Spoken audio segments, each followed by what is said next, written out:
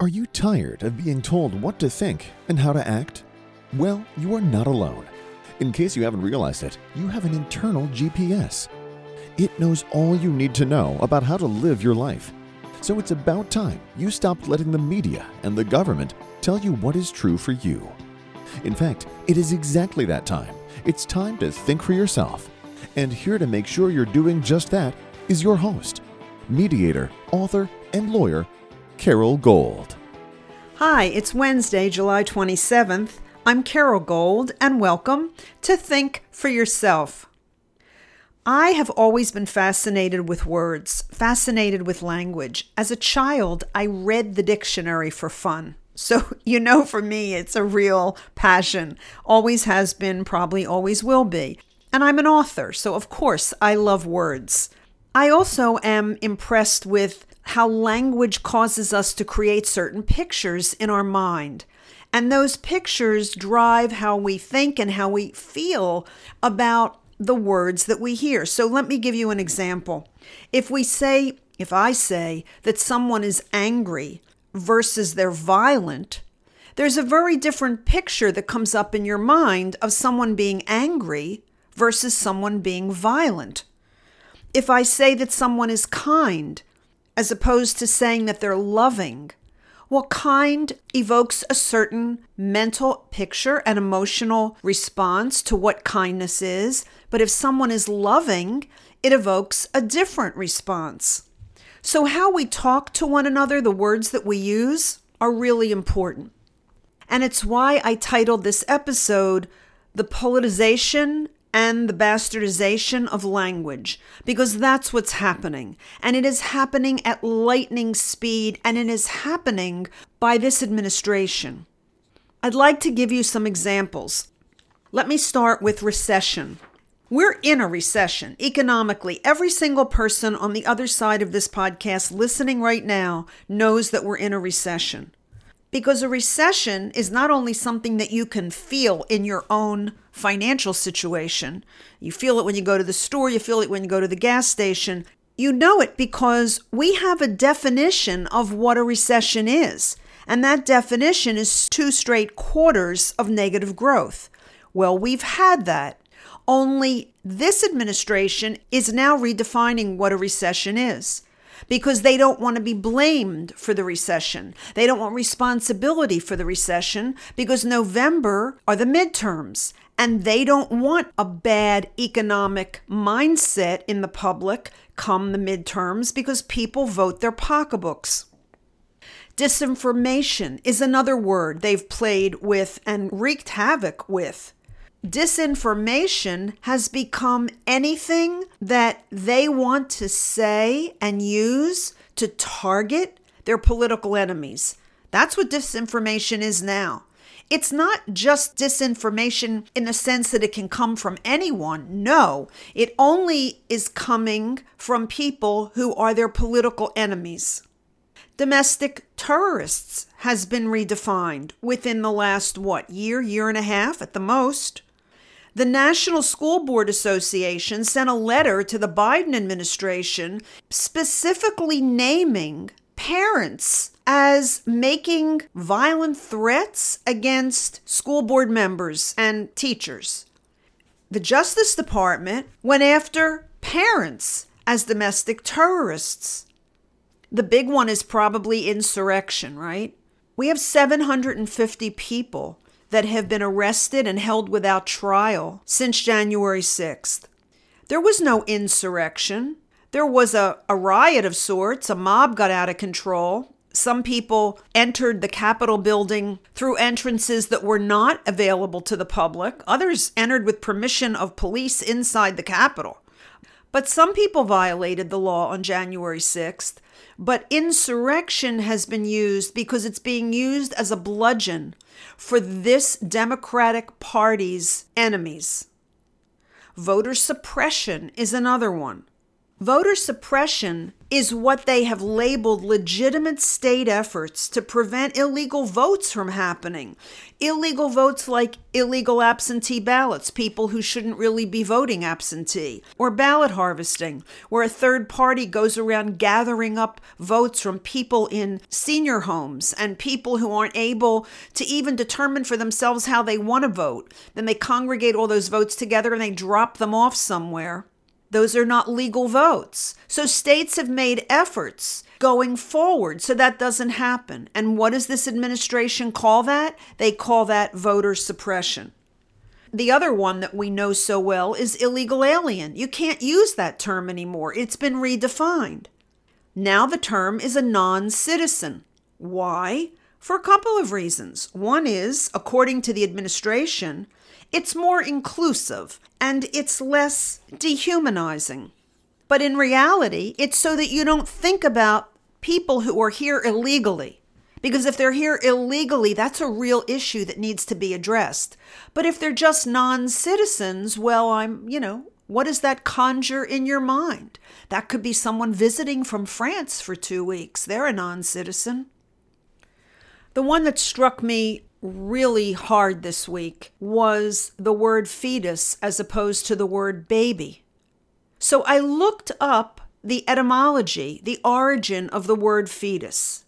It's Latin. It means the bearing or hatching of the young. Now, the pro-abortion movement and this administration and everyone who's so bent out of shape since the Dobbs decision, they refuse to call it a baby. They call it a fetus. But I would argue that if fetus is the word they want to use, then why don't we try using what fetus means? It means the young, the bearing or the hatching of the young. Now, I know that people use the word abort and they don't use the word kill, but if something is alive, even if it's not viable outside the womb, even if it's in the early stages of development, if those cells are alive, which they are, then if you terminate those cells, what was alive is now dead. And the intentional act to terminate the life is killing something that is alive. Now, the thing that you're killing is the fetus, the young. So you're not aborting a fetus, you're killing the young. So instead of always talking about a woman's right to decide what happens to her body, and it's a woman's choice, why don't we say that what we are supporting is women having the right to kill their young? Wow, there's a very different mental and emotional picture. Women having the right to kill their young. Kill meaning abort, a nicer word, and the young as opposed to fetus, this sort of very official sounding, not very emotional inducing word. I said at the outset of the podcast that I have always loved language, and I have. I'm fascinated by it. I'm fascinated by words. And in fact, I wrote a book called The Lightworker's Handbook, A Spiritual Guide to Eliminating Fear. That book was written in 2011. It's on Amazon. You can purchase it if you like. The Lightworker's Handbook, A Spiritual Guide to Eliminating Fear. It's a small book. It's a quick read, sort of a thought per page or a couple thoughts per page. But in the back of this book, which I'm holding in my hand at the moment, is something that I titled the English to Spirit Dictionary. And I defined in the back of the book about 40 words, I think. It's been a while since I counted them, but I think there's probably at least 40 words in the back of the book that I've redefined based on something that can define the word in an inspiring way or in an enlightening way. That's how much I love language. I actually created a dictionary, an English to Spirit dictionary. For every definition that's in the English to Spirit dictionary, I define the word and then I give an example of a sentence, the way Merriam-Webster would, right? You define the word and then you give an example of what it's like in a sentence. So the first word is reality. Definition: a multifaceted holographic matrix selectively and subjectively experienced.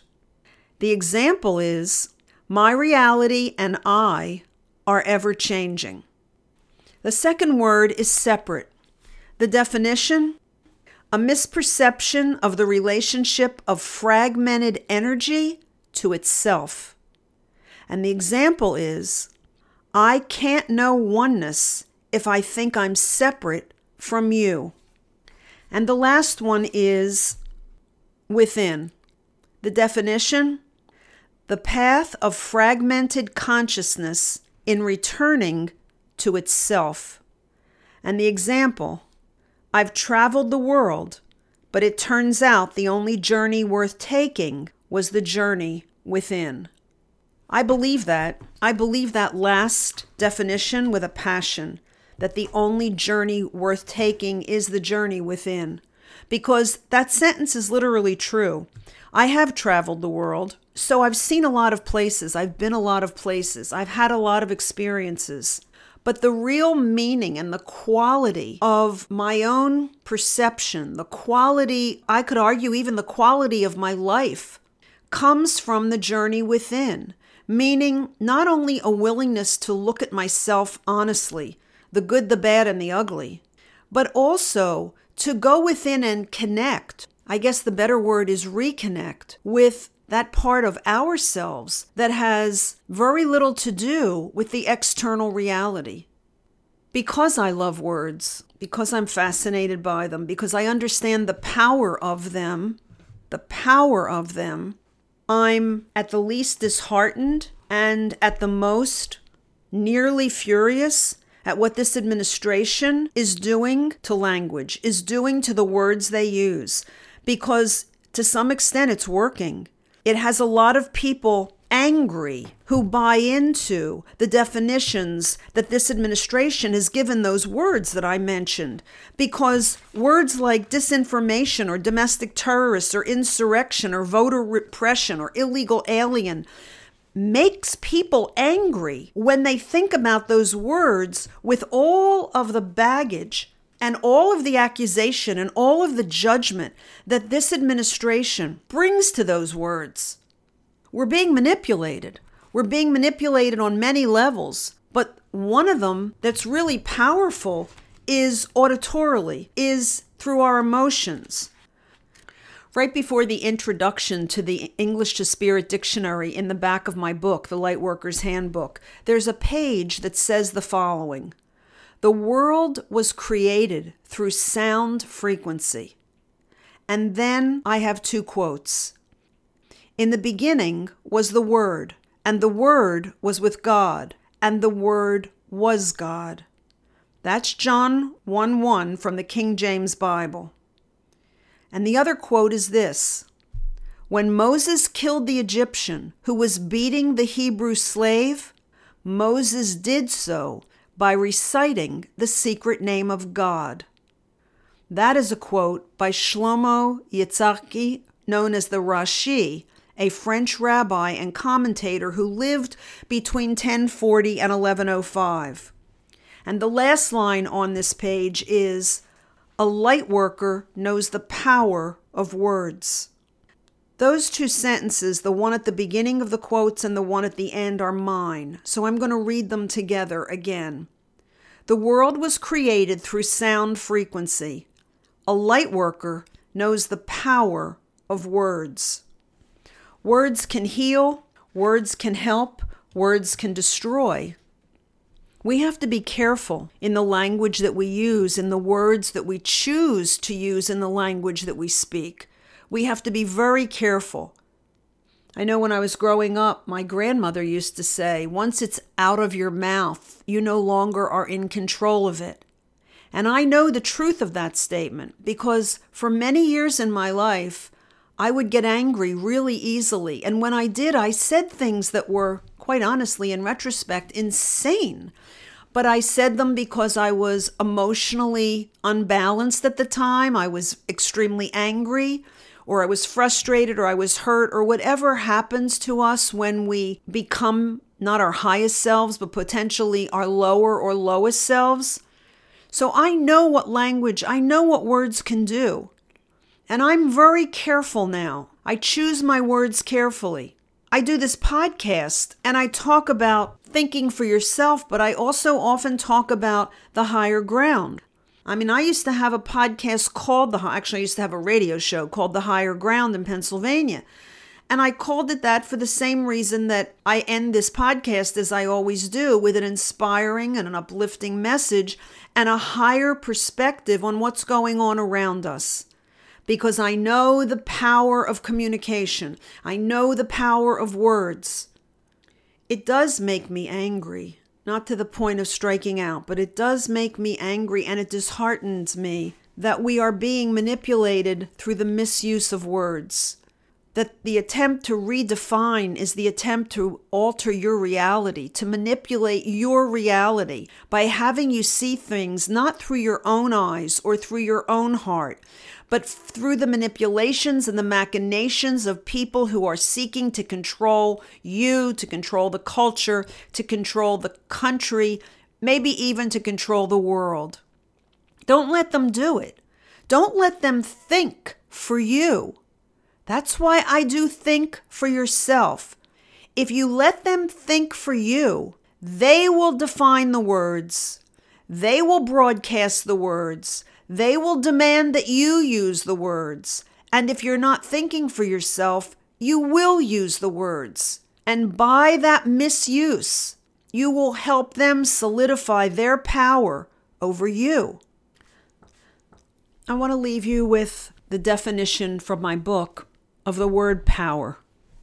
The definition: the result of knowing your essence is love, your intention creates your experience, and your strongest desire is to be one. The example: to live life in your own power is all there is. So do it. Live life in your own power. Choose your words carefully. Make sure they're your own and not someone else's. And when all is said and done, think for yourself. Thanks for listening. I'm Carol Gold. I'll be back here again on Friday, and until I am, please do think for yourself. Carol thanks you for spending your valuable time with her. It is her mission to empower you to remember how smart and capable you are. Be sure to check out Carol's website, carolgold.com. That's Carol with an E, gold.com. Please leave a review and subscribe here so you'll be alerted to Carol's next podcast. Until then, above all else, remember, it's time to think for yourself.